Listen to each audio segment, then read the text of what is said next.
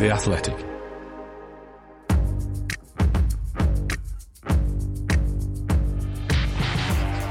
Totally Football Show European edition today. Spain, big week for Bilbao and people who think 2-0 is a dangerous scoreline. France, does Messi buy his own baguette? Netherlands, PSV Ajax in De Topper. Italy, meet the Spezia ones. And is Balotelli back? Plus, you won't believe who's in our hot transfer talk. It's the Totally Football Show in association with Paddy Power.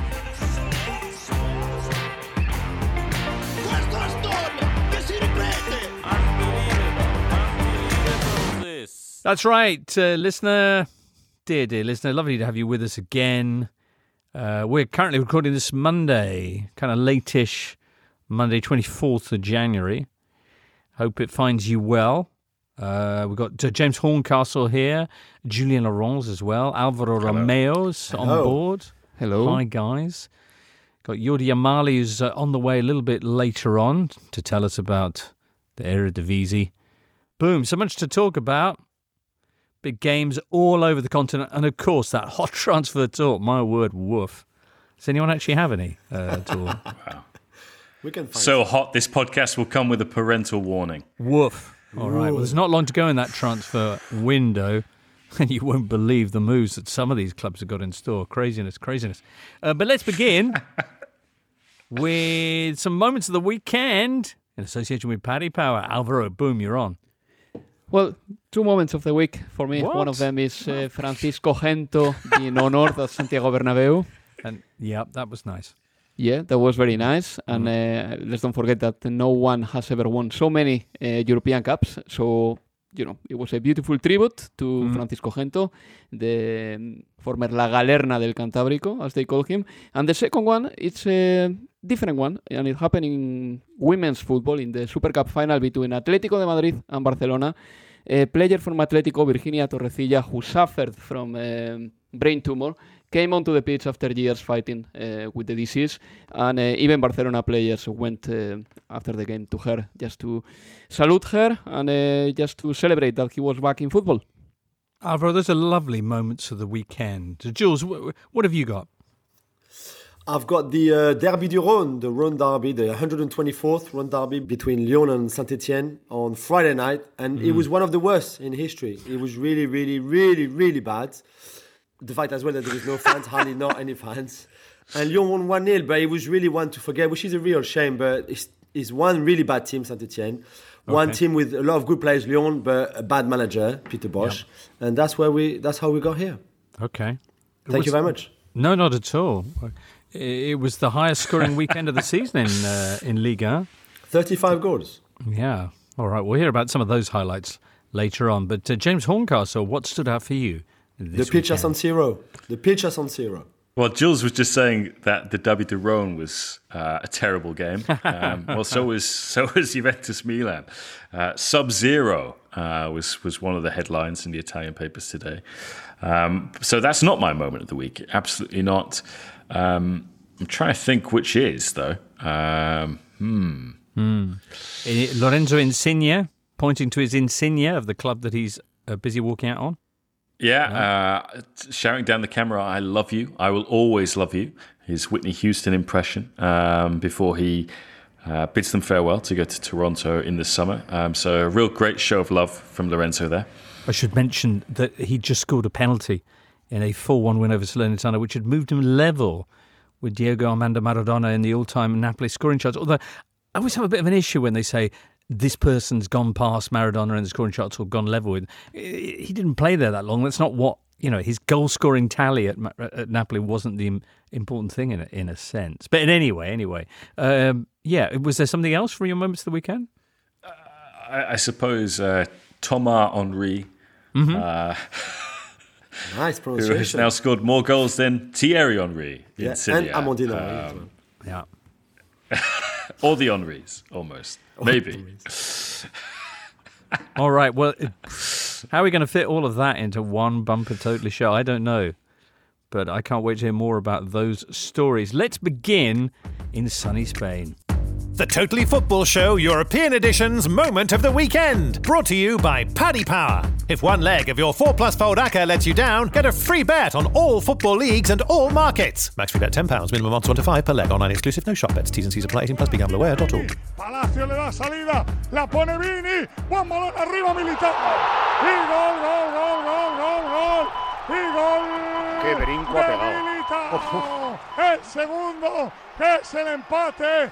Marca el Madrid, marca Militao. Alvaro, a remarkable weekend in La Liga in which Real Madrid, Atletico Madrid and Sevilla all went 2 goals down and all 3 of them fought back. My word, most dramatic was Real Madrid 2-0 down at home to Elche with just 8 minutes left and they pulled it back. How did they do it, Alvaro?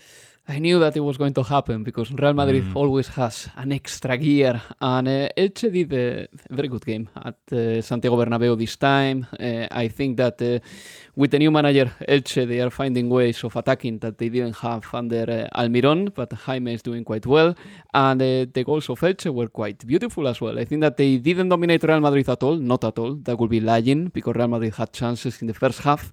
Even Karim Benzema missed a penalty. Karim Benzema was playing very well anyway, despite missing the penalty, and he had to leave the pitch injured, which is bad news for Real Madrid.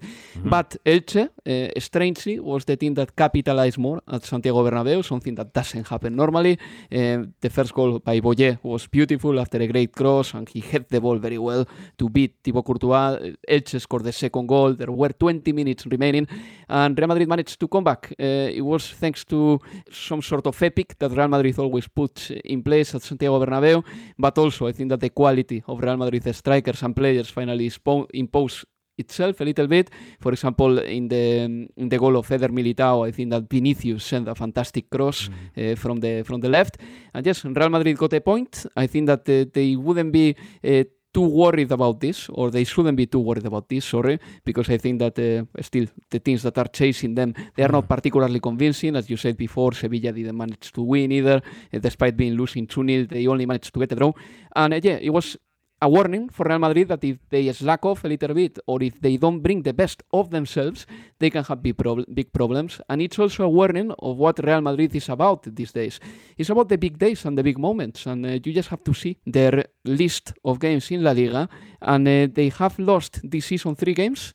They lost against Sheriff, against Getafe, against Espanyol, and they have drawn 5 games, and they haven't drawn any high-profile game. They have drawn against Elche, Cádiz, Osasuna, Levante, and Villarreal, which is kind of a high-profile game, but Villarreal was doing very bad at the beginning of the season. But when it comes to playing against the top 4, when it comes to knockout stages, like the Champions League, the Super Cup, the Spanish Cup, Real Madrid is doing the job, and they have beaten even the Italian champion twice this season. So that tells you that this Real Madrid is very good, but at the same time, when the game doesn't apparently on paper present a big challenge, maybe they switch off a little bit. Perhaps so. We'll be hearing very shortly, Alvaro, about who they're going to be facing in their next cup knockout game. But in the meantime, as you say, even though they drop points, their lead remains unchanged at 4 points because Sevilla, who are in second place, also went 2-0 down, but also managed to come back at home to Celta Vigo to rescue a point there. Atletico Madrid also went 2-0 down. Truly is the most dangerous scoreline, 2-0. This was at home to Valencia. They came back to win. Extraordinary. They essentially did a Spurs at Leicester on Valencia. Yeah, I think that what the Spurs did at Leicester was even more impressive because they did it within less time, and Atletico de Madrid used a little bit more time for that. I'm not too sure. Anyway, I think that it was still very impressive, and the first half of Atletico de Madrid was terrible, to the point that you went into social media, and for the first time you could feel that there was like a proper anger with Simeone, with something that we haven't seen in the last 10 years. The truth is that Atletico defensively was as bad as usually in the first half. Then in attack they didn't offer anything. Even in the second half, some attackers like Luis Suarez, they showed that they were too sloppy. But in the first half, Valencia was better than Atletico de Madrid, and you got the goals from Musa and Hugo Duro, two young players that I think that they are going to be important in La Liga football. And in the second half, I think that a combination of things happened. To start with, Valencia has a short squad, many young players, and also Alderete picked an injury. The goalkeeper, Jaume Domenech, didn't help either with a couple of mistakes. And Atletico managed to come back because, they started pressing, they started just producing chances, not too many chances, but enough to send Valencia down in defense. And Cunha scored the first goal. Correa scored close to the 90th minute. And then, Hermoso's goal, the 3-2, was probably the goal that Atletico de Madrid needed more, because in the last 2 months, Atletico has been dreadful. So this is a victory that probably doesn't mean a turning point for Atletico de Madrid, because emotionally this is a very important win for them, but many mistakes repeated themselves at Wanda Metropolitano, but puts them in the right place to keep on fighting for the Champions League spot. Although they're going to be visiting Barcelona after the international break. Barcelona, who won 1-0 at Alaves. Frankie de Jong with the goal. They're set up by Ferran Torres. And Barcelona, with a win there, will move past Atletico Madrid and take their Champions League spot for the moment. Now, mention cup football, because let's move on to the Copa del Rey, which took place midweek, the latest round of action there. And it saw Barcelona defeated by their old friends Athletic Club de Bilbao. Crikey, what a game this was, Alvaro. It was lovely. It was probably the best ever performance by Iker Muniain. What we expected in Bilbao that Muniain could become, crystallized all that against Barcelona the other day, because when he was playing for the academy, he was 16 years old. He was a ball carrier. He was somebody who never lost the ball, who was capable of dribbling past players, no matter how tall, how stronger than him they were. And he did all this against Barcelona. And the communion, the synergy between La Catedral and Athletic Club Bilbao, the team, was amazing on Thursday evening. And I think that it was a well-deserved win in the extra time. And Athletic beat Barcelona, as you said. That was a very big disappointment for Barcelona, because at the end of the day, they are the defending champions, or they were the defending champions in the competition. And Athletic went through. They will play against Real Madrid in the next round. Right. And for Barcelona, this game against Alaves was important, because it came at the back of 2 defeats. One against Real Madrid in the Super Cup, another one against Athletic Club Bilbao at San Mamés. High-profile games in a Spanish context, and they needed to beat Alaves. They didn't do a good job. They didn't do a good job at all. I think that the first half that Barcelona played against Alaves is one of the worst I've seen from Barcelona, even worse at Koeman levels sometimes. But yeah, they managed to win thanks to Frenkie de Jong after the Dutchman just, capitalized on an assist by Ferran Torres, who maybe he's not playing too well now at Barcelona. He's just arrived, but he's producing the numbers as he has done for the Spanish national teams. He has given 1 assist, he has scored 1 goal, and yeah, Barcelona got 3 very important points. Okay, he also scored in the 3-2 defeat by Athletic on Thursday night in the Copa del Rey. But what an opening goal by Iker Muniain there. As you say, Athletic now will face Real Madrid. It's quarterfinals, isn't it, next? In the quarterfinals, yeah. Which is going to be huge, because, of course, it was Real who beat Athletic in the Super Cup final away there in Saudi Arabia last time out. And if Athletic can get past that, if they can get their revenge on Carlo Ancelotti's side, they could be facing an All-Basque semi-final. Another All-Basque affair, because Real Sociedad are up against Betis on the other side of the draw. Crikey. What a week. Athletic have played Atletico Madrid, Real Madrid and Barcelona when they beat 2 of them. That's pretty good going, isn't it? It's good. I think that, the fact that we have lost many finals over the last years just blurs our judgment a little bit in Bilbao. The fact that we are reaching those finals is a good thing. The fact that we are fighting against the best teams in La Liga and in the Cup, and always putting a good fight, tells you that this club is in the right direction. Then the new youngsters, I think that they are going to establish themselves in the team. Nico Serrano, for example, one of the youngsters that I like the most, he scored against Rayo Vallecano this weekend, and Athletic got the winner thanks to him. But the most important thing, more even than the results or the numbers, is to recover that absolute joint spirit with the stands. I think that in the beginning of the season, for the last 6 or 7 months, Athletic Club Bilbao has been playing in a very blunt way, just producing great defensive numbers, but not being able to exude any entertaining football. And I think that generally speaking, the season had been a little bit low-key. And this win against Barcelona, I think that is launching the season up again, in the sense that there is a new emotion, there is a new belief that this team can beat Real Madrid. Why not? It's not going to be easy, but if Real Madrid doesn't have Vinicius and Benzema available for this game, which is a possibility, well, it will be easier, obviously. And yes, I believe that overall, it's been good for Athletic Club Bilbao to beat a team like Barcelona in such a quality game, because that also sends out a message to the players. I mean, we can play and we can win playing nicely, which is something that Athletic Club Bilbao didn't believe at the beginning of the season. That's why they were so defensive. All right, Alvaro. Let's have some red-hot transfer talk, which may or may not include Ousmane Dembele. I don't know. It's your transfer talk. Go for it. Yeah, I think the Dembele thing is the most important thing here, and probably Jules will have an opinion about it as well. On Thursday, the Dembele case just became one of the hot things in Spanish media, because Barcelona's sporting director, Mateo Alemany, came out publicly into the media, and he said that Barcelona had done a number of offers for Dembele, that the offers had been rejected by the player and his agents, and Mateo Alemany said that Barcelona understands Alemany! Money! Mateo Alemany has money to save. And basically, he said that Barcelona understands that the player doesn't want to continue playing for Barcelona, and that the club understands that the player doesn't show any commitment. Right. And Barcelona has told the agent that Dembele has to leave the club immediately. And, get out. Yeah, and on Sunday, in fact, Dembele was not in the matchday squad as a consequence of this. Right. Why is nobody interested in Dembele? Any interest, any potential suitors for him?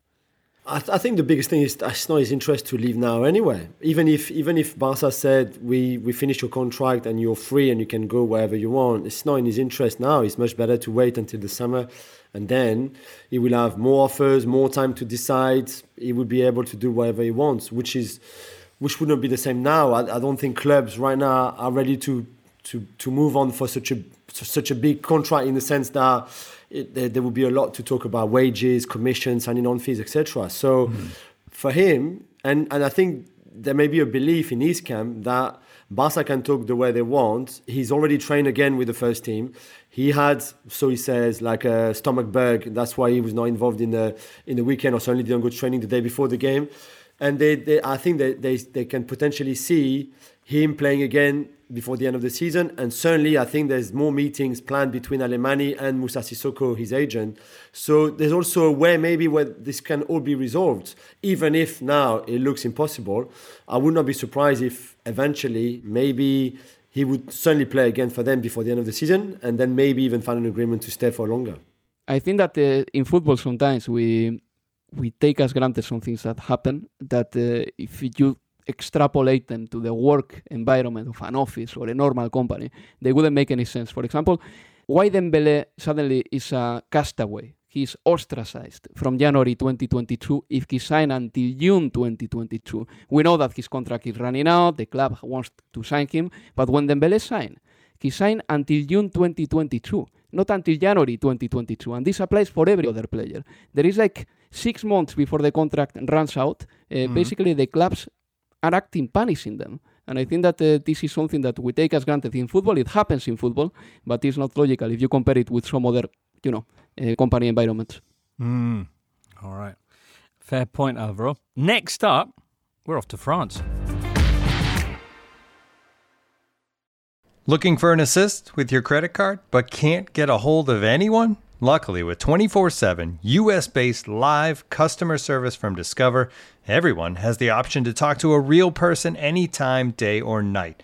Yep, you heard that right. You can talk to a real human in customer service at any time. Sounds like a real game changer if you ask us. Make the right call and get the service you deserve with Discover. Limitations apply. See terms at discover.com/creditcard. This is the Totally Football Show, part of the Athletic Podcast Network. The Athletic is the only place you can read articles by Daniel Taylor, Amy Lawrence, Phil Hay, James Pearce, Ollie Kay, and the very best football writers around. Attention, Icardi qui récupère le ballon dans la surface de réparation. Verratti, la frappe! Le but!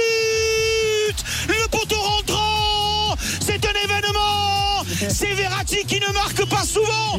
All right, Jules, highest scoring match here the Ligue 1 season so far, 35 goals. Oof. 4 of them came from filthy old PSG, 4 as well from Bordeaux. Bordeaux, who a week ago, listener, you're right, were losing 6-0 to Rennes. But now, 4-3 winners against Strasbourg. Crikey, that's quite a turnaround, Jules. It is high flyer, Strasbourg as well. 4th in the table, second best attack in the league, who still scored 3. But really, when we didn't expect Bordeaux to be able to pull out this kind of performance, they only had 3 midfielders available because they've got loads of injuries. They've got players, as we mentioned last week, they've kicked out from the first team squad, like Koscielny or Otavio. And yet, Wong, who is maybe, with Adli, their most talented player, comes out with a hat-trick, some pretty good goals as well. They were 3-0 up, then 3-2 up. And then when we thought, okay, Strasbourg going to come back and win this because it's Bordeaux, then they still managed to win 4-3. So pretty incredible for them. Still doesn't mean that Petkovic is going to stay for much longer.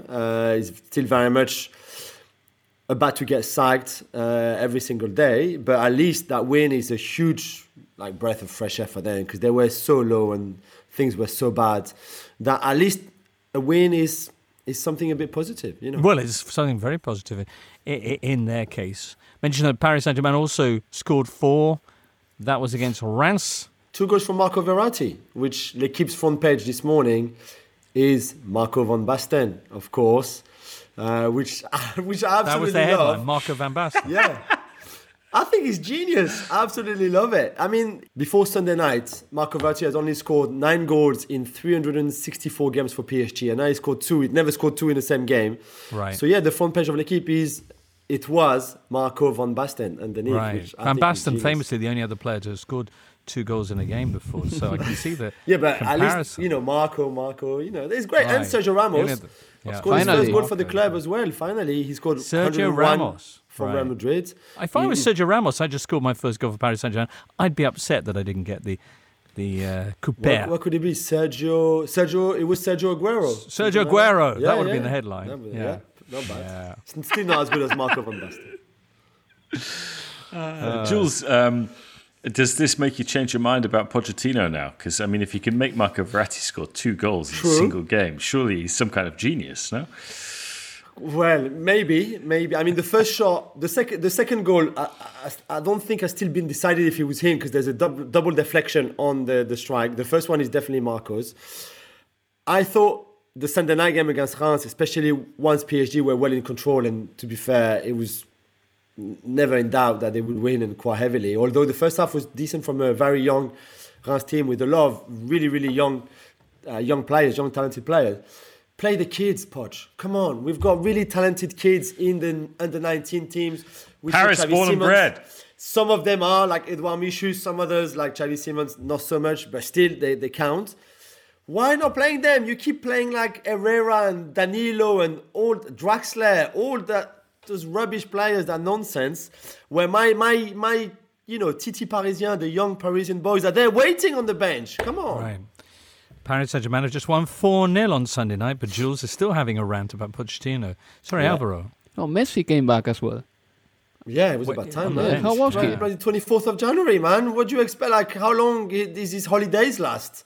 The last time I think he plays was 12th of December. No, I'm kidding. As we know, he had COVID partying in Argentina, and now he's back. We've had the club has been briefing a little bit on how Messi is in real life in Paris. Really, really simple guy, very respectful and happy and jovial and all of that, saying hello to everybody when he arrives at the training ground in the morning.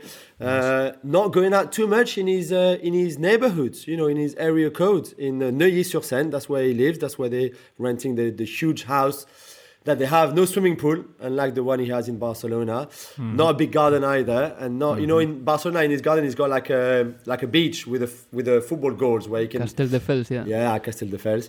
Not so we much. all know in Barcelona Paris. is a much nicer place than Paris. It's not. It's a much nicer place to live. You're lying. It's not. Jules, when the club are briefing like this, how do they do it? Do they kind of reach out? Do they send you as a kind of favoured, as a journalist influencer? Do they kind of reach out and say, why don't you write something like?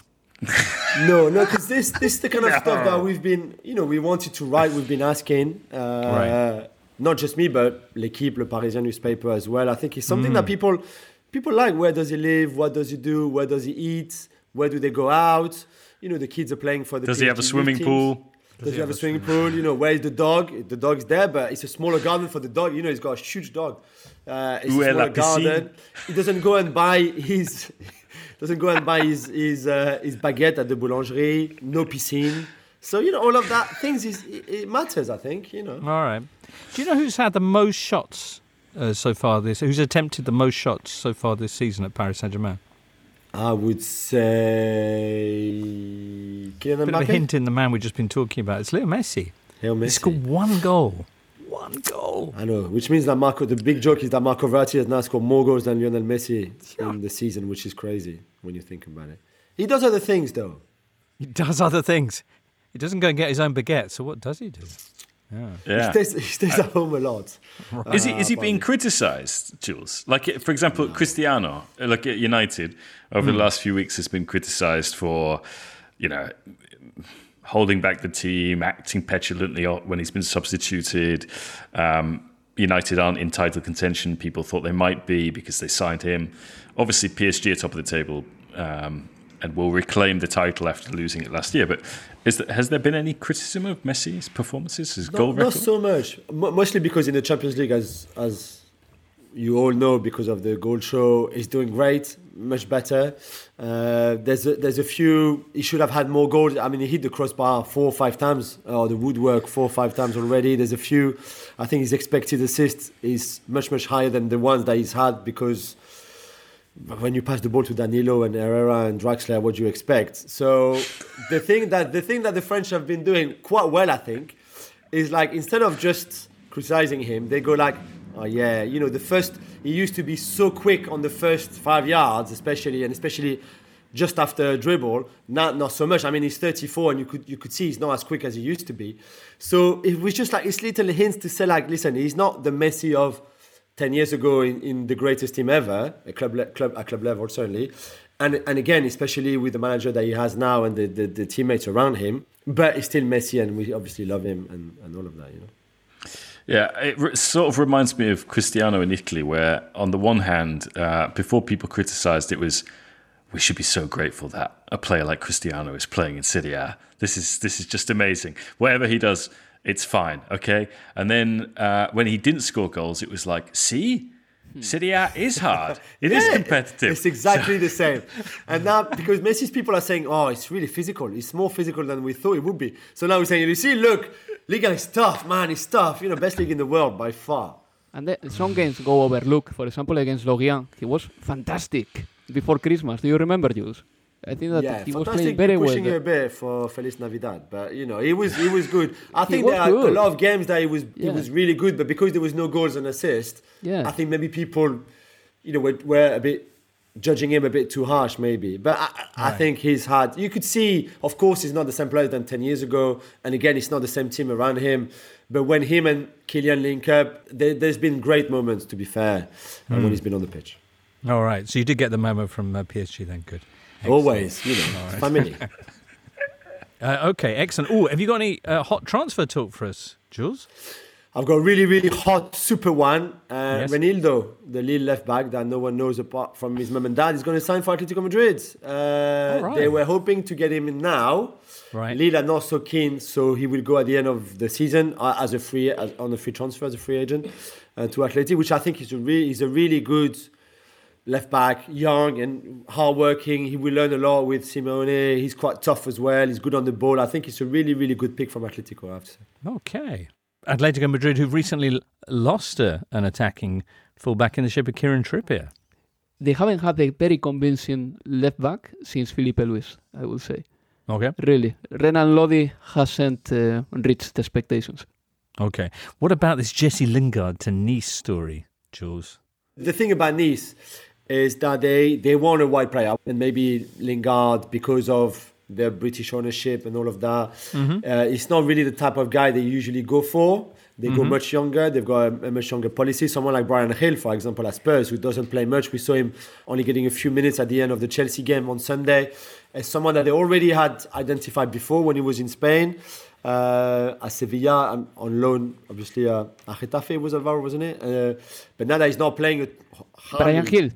Yeah. Eibar. I think Nice are like saying, hey, you know what? If he wants to play a bit, we would happily have him. And I think it would be great in France, to be fair. So I think it's more someone like that in that kind of profile than a Jesse Lingard. But again, maybe Jesse is a possibility as well. Okay, excellent. Next up, we'll check in on the Bundesliga and then across the border to the Eredivisie. We all enjoy the sport we call the beautiful game. But since I've retired, I've discovered an ugly, even darker side to the sport we love. Join me as Jamie Redknapp investigates. Thanks, Jamie. We'll take it from here. Join Jamie Redknapp for Jamie Investigates, the football mockumentary series, available to watch on Paddy Power's Twitter. This week, Jamie investigates half and half scarves. Do you know the truth? Paddy Power. 18 plus BeGambleAware.org. This episode is supported by Season 3 of FX's Welcome to Wrexham.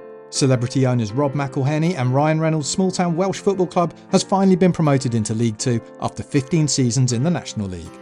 Dedicated staff and supporters celebrate the city's return to glory while bracing for the newfound challenges that come with being in a higher division. Will Wrexham AFC stand up to the challenges and rise again into League 1? FX's Welcome to Wrexham. Catch all new episodes Thursdays on FX. Stream on Hulu. On Apple Podcasts, Spotify, Smart Speaker, and now ad-free on The Athletic, this is the Totally Football Show with James Richardson. Bundesliga this weekend, Bayern maintained their 6-point lead. They beat Hertha Berlin 4-1. Hertha, who prior to the game had a visit from angry fans, irate at them losing the first leg of their Pokal derby with high-flying Union 3-2. Second leg still to come, of course.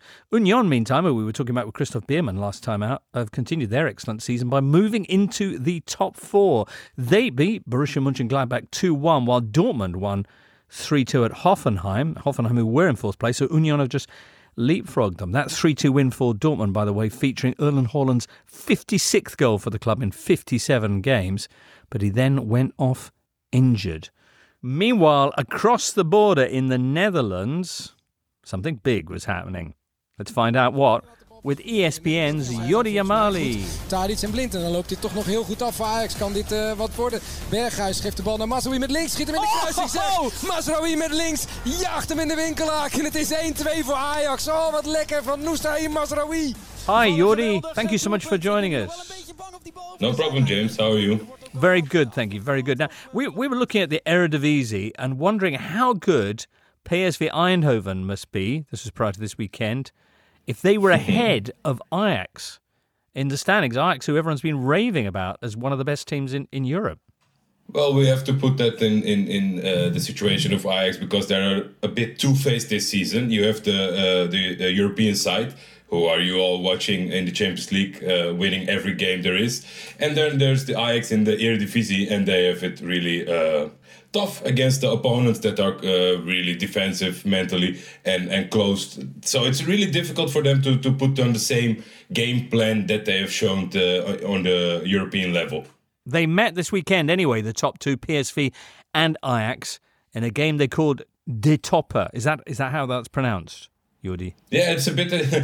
for the last couple of years, there's a much bigger importance in this game, but they have no name for it. You have, of course, the clash between Ajax and Feyenoord. They call it the Klassieker, but this one doesn't really have a name, and that's why they just call it the Topper, like the best two teams heading on to each other. It was for the second time in a row, and it has to do with the stands being empty. A little bit of a snooze fest, James, I have to be honest. All right, yeah, not too much of a game for the Neutrals, I guess, but it did feature a spectacular winner from Ajax to take them top of the table again. Yes, of course, and I think that maybe just look-wise, the second one was more spectacular, but the first one was really amazing too, because Brian Brobby, the newly returned centre-forward, was already injured. but was still humping through the box when Dusan Tadic gave a cross, and he put it above 3 defenders of PSV while being injured. And after that goal, he immediately got changed by the coach Erik ten Hag. So that was a special goal as well, and there was a nice equalizer from Mario Götze, the German world champion. But with the last goal, it was the only talk of the town was the ball completely over the sidelines or not? Because before the goal went in, there was a dribble on the sideline from Daley Blind. And for the people who were watching through the television, everybody was certain that the ball was over the sidelines. But they didn't have a nice angle. And so the VAR couldn't do anything because there was no picture to be sure that the ball was completely over the sidelines. So, PSV was really mad at that. Roger Schmidt, the German coach of PSV, let him go a little bit against the fourth official, telling him to just give the cup to Ajax today. He didn't show his best side to the people. Okay. There was little doubt about the way that Mazraoui finished the move, though. Absolutely lashed that in. Yeah, there was no doubt about it. No doubt at all. I must admit, I'm going to hold my hands up and say I was shocked when I saw Mario Götze equalising. Only the 5th goal that Ajax have conceded in the Eredivisie this season. But it really had passed me by that he was at PSV. How did that move come about? Yeah, they surprised everybody. I think it was now 1.5 seasons ago. And then when there was no talk at all about it, then there came a big German car when the journalists who were watching if there was somebody on the last day signing or not. And then inside that car came Mario Götze. And he really enjoyed it in Eindhoven. So he extended his contract. And he's it's not the same as we know from Dortmund, from back in the days, from his best days, but he's still, for the Eredivisie, he's an amazing player. Of course, it's tougher in the Eredivisie, more physical, more demanding than the... I don't think so. I think it has to do with the body of Mario Götze. All right, fair enough. All right, so Ajax have gone top then anyway, and is that it, or do you think PSV have still got something to say in this title race? Well, they're still in it. It's only 2 points, and for Ajax, it's just I think it's a really stressful job for Erik ten Hag to see them overachieve time and time again in the European games. And when they get VVV Venlo at home or Vitesse away, they just struggle to get a goal. So I think it's not over yet, but however, in the end, I think Ajax will end on top. Do you think Ajax's focus might, when the Champions League returns, they've got Benfica coming up in the last 16. Do you think their focus will be more on that than it will be the Eredivisie? The coach is a guy who will tell the players all week long that the focus should be on the Eredivisie because it's going really not so great in the competition. But the players themselves, and it shows with the likes of Anthony and Berghuis, they show it just a lot more in Europe. It's just that way. All right. Magnificent. Well, that game coming up in a couple of weeks' time, actually about 3 weeks' time. So, Yuri, we'll catch up with you before that and see how things are going before their clash with Benfica. But many thanks for joining us today. Thanks. Have a great show. This episode is brought to you by Michelob Ultra, the official beer sponsor of the NBA. Want to get closer to the game than ever before? Michelob Ultra Courtside is giving fans the chance to win exclusive NBA prizes and experiences like official gear, courtside seats to an NBA game, and more. Head over to MichelobUltra.com/courtside to learn more. You're listening to The Totally Football Show in association with Paddy Power. And with Paddy Power, if something doesn't go quite to plan, you can get your money back as a free bet if one leg of your bet builder lets you down. Which will come in handy when Mikel Arteta finally bends the process altogether. Pre-match bet builders only get your stake back as a free bet, minimum 4+ legs. Maximum free bet is £10. Other T's and C's apply, and please gamble responsibly. Dumfries che va verso il fondo. Dumfries va a cercare il fondo, il pallone al centro, il colpo in testa rete, Dzeko!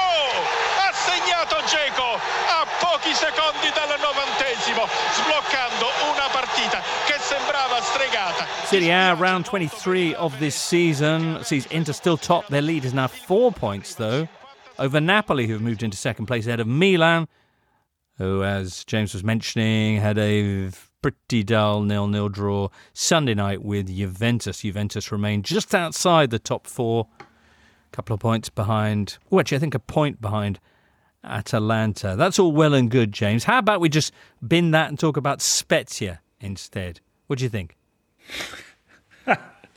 Yeah, can do. Spezia have, in the last, 5 games, the only teams that have done better than them are Inter and Juventus in terms of points, which is a bit of a surprise because Spezia have been down in the relegation battle, just hovering above the drop zone, but they've really pulled away. They beat Napoli before Christmas. They then beat Genoa in the Liguria derby, the first of a couple that they were to have, and then they beat Milan kind of got on a bit Monday. lucky. They got lucky against Milan with Milan in stoppage time having what would have been a winning goal ruled out because the referee did decide not to play advantage and then broke down in tears at full time and apologised to Zlatan Ibrahimovic, who gave him a big hug because when he disallowed that goal, Spezia went up the other end and got a winner of themselves. And then they beat Sampdoria this weekend, another one of their local rivals, and have moved all the way up into 14th. 14th place. Considering that Thiago Motta was under pressure before Christmas, and they were saying that Marco Giampaolo was going to come in and replace him. Well, Giampaolo actually came in and replaced Roberto De Versa at Sampdoria. It was his first game this weekend. He lost to Thiago Motta. And this is a Spezia side that is operating under a transfer ban at the moment, which they are fighting, but they can't do any business in January. So it seemed like they had more against them than, let's say, some of the newly promoted clubs and some of the other strugglers down the bottom. And instead, they've been stronger and bigger than the things that have than adversity. So, yeah, we'll have to see how long it lasts. All right. As you mentioned, the man who had been due to replace Thiago Motta, who I must admit, I'm surprised. I never had him down. You know, there are certain players that you think, oh, they'll be a manager. Thiago Motta never had him down as being... Oh, no, I disagree with you. Oh, really? He was this like Pep Guardiola position, same style, same more vice, but apart from that, the brain, the intelligence, I always thought he would become. And wasn't he top of his year at Coverciano? Or second behind Pirlo or something like that? And also, when Inter really went off the rails, I mean, when they won the treble, they were already it was an aging team and that sort of thing. But the decline really accelerated when Thiago Motta went to Paris Saint-Germain in January of 2011 or 2011, 12, something like that. Yeah. It was good for a couple of years there. Huh? Oh yeah, I mean in Italy, from Genoa Inter, he was fantastic, and then at PSG with Verratti and Matuidi. PSG as well, yeah. What a midfield! Yeah. Do you remember when he got hit in the face? He had his nose broken, didn't he? At half time in the tunnel. We're talking PSG Marseille. No, wasn't it Brandao? Yeah.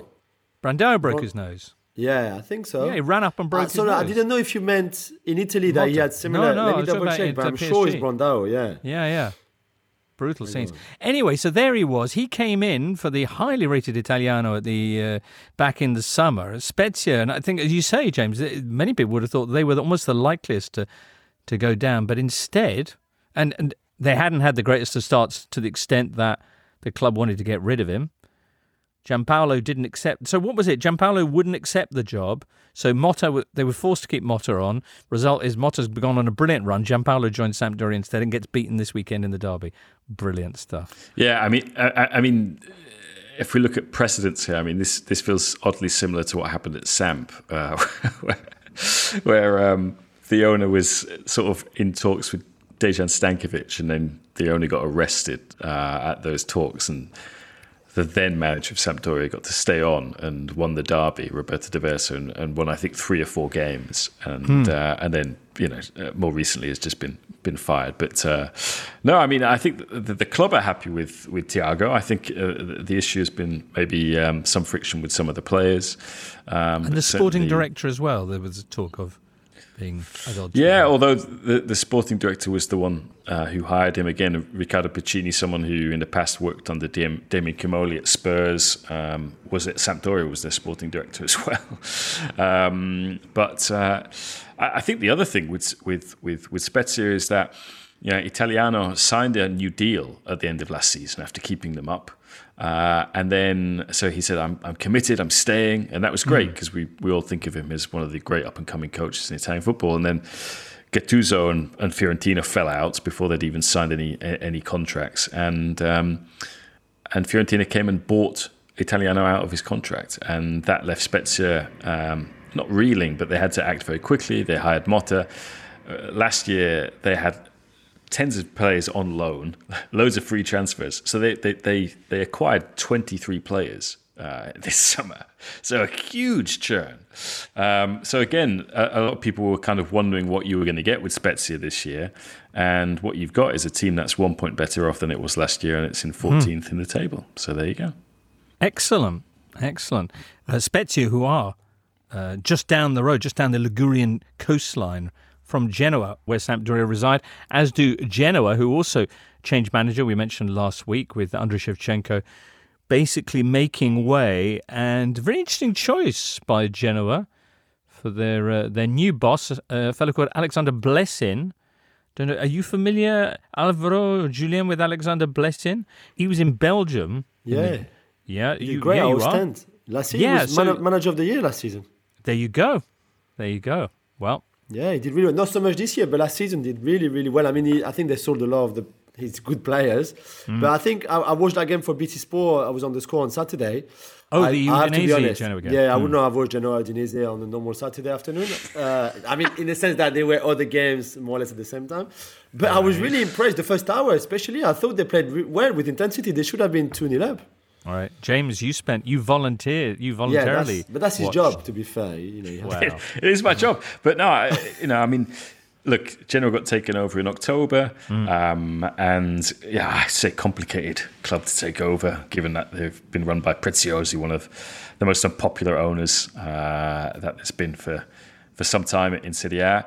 And they decided to change the manager from the guy who always keeps Genoa up, Davide Ballardini, as a caretaker. Brought in Shevchenko before they'd appointed a sporting director, sacked Shevchenko after 9 games. Sporting director finally gets to choose who he wants to bring in. And, again, it's just like, how many disciples of Ralf Rangnick are there? How many footballing sons has Ralf Rangnick had? I mean, he's fathered more than anybody. I mean, the sporting director worked under him at Hoffenheim. The Blesin worked under him at RB Leipzig. Basically, Blesin's a career as a football player at Stuttgart was cut short by a knee injury. I mean, this sounds like very Thomas Tuchel and Nagelsmann all over again. And then he got a call from Ralf, which changed everything. And so now you've got this alignment, I suppose, between sporting director and coach at Genoa. And as Jules said, they played actually very well, I thought. Same result as Shevchenko and Ballardini was getting. They're winless in 19 games, but much better, much improved performance. Yeah, 20 games now, actually, 20 games. The Ralf Rangnick football family, always expanding, of course. Barely a week goes by without some young footballing mind getting sucked into that particular network. Look out, it could happen to you. All right, big result this weekend for Roma. They beat Empoli 4-2 away at the Castellani. A brace for Tammy Abraham. Why was that significant, James?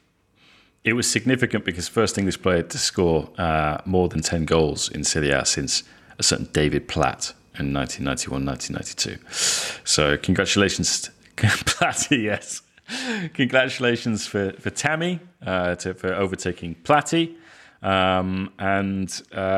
I mean, he's been scoring regularly. I mean, he was unlucky at the start of the season, hit the woodwork a lot, had some goals disallowed. I suppose he was still figuring out who his teammate, who his strike partner was going to be. Was it Shomurodov? Was it Zaniolo, who's finally hitting form again? Roma, since losing against Juventus when they were 3-1 up, kind of collapsing, have bounced back from that. You would have thought they would bounce back against teams like Cagliari, battling relegation. Empoli, 120 minutes in the Coppa Italia against Inter in midweek and without several key players.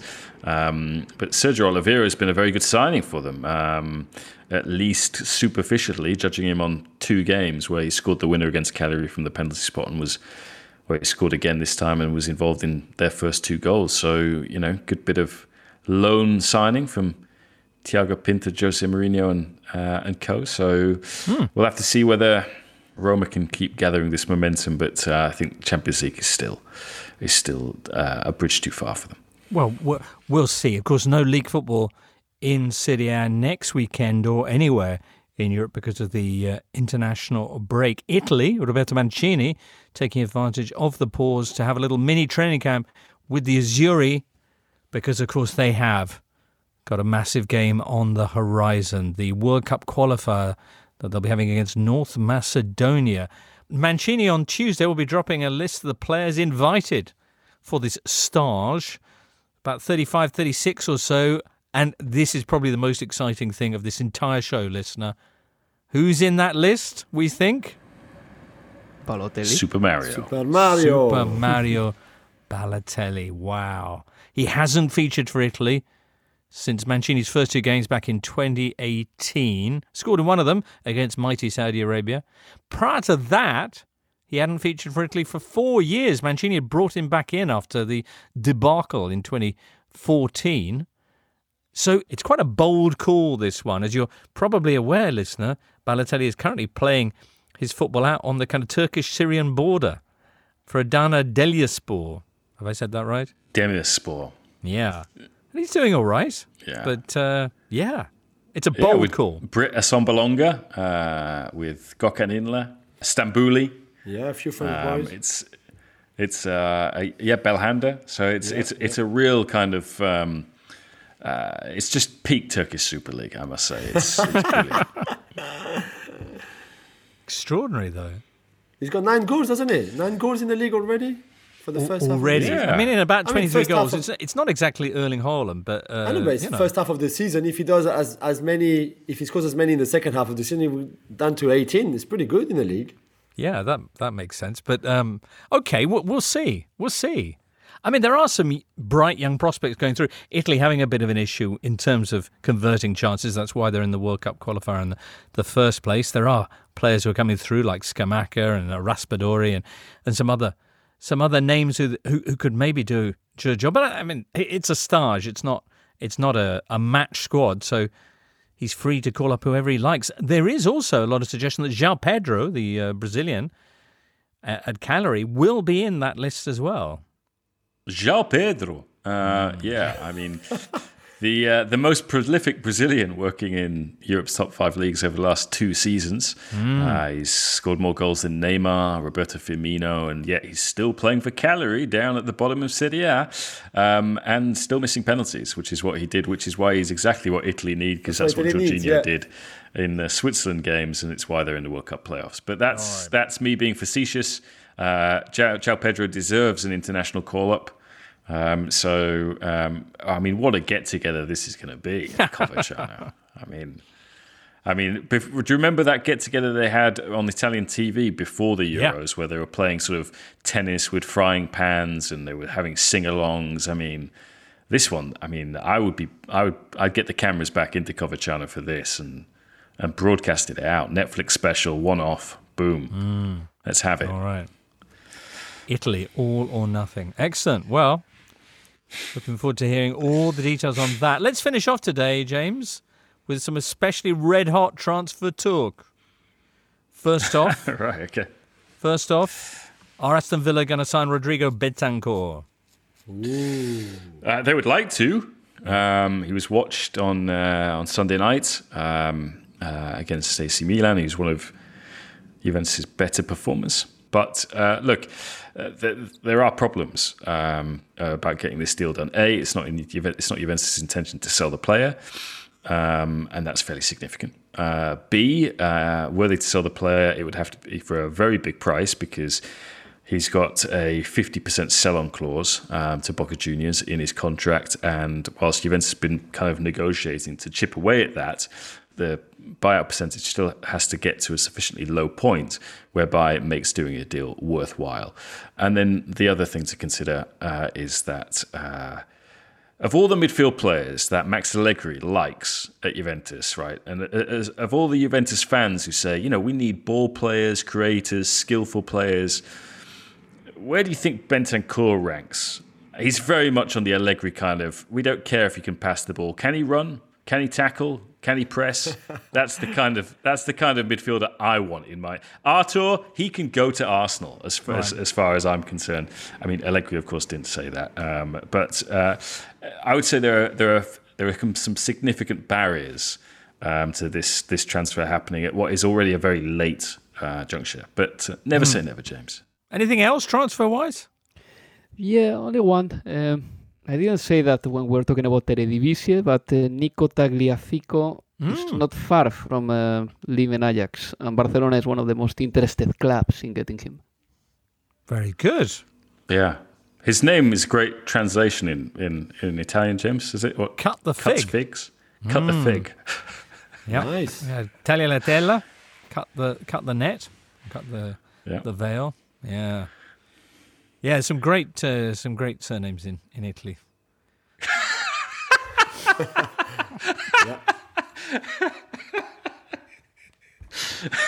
Anyway. So, that's it for today's Totally Football Show European edition. And it's been a sizzler. We won't be here next Tuesday because the leagues are all having the weekend off. But there's the regular Monday show, of course. Keeping you up to date with everything you need to know. And we'll be back with Alvaro James and Julien in a fortnight's time. Many, many thanks, guys, for today. Many thanks to you, listener, for being with us. Producer Charlie for putting it all together. From all of us here, until next time, it's goodbye. You've been listening to the Totally Football Show, part of the Athletic Podcast Network. Listen ad-free on the Athletic app and discover bonus content by following the Athletic UK Audio Plus on Apple Podcasts. Find out the very latest subscription offers at theathletic.com/totally. The Totally Football Show is an Athletic Media Company production and sponsored by Paddy Power.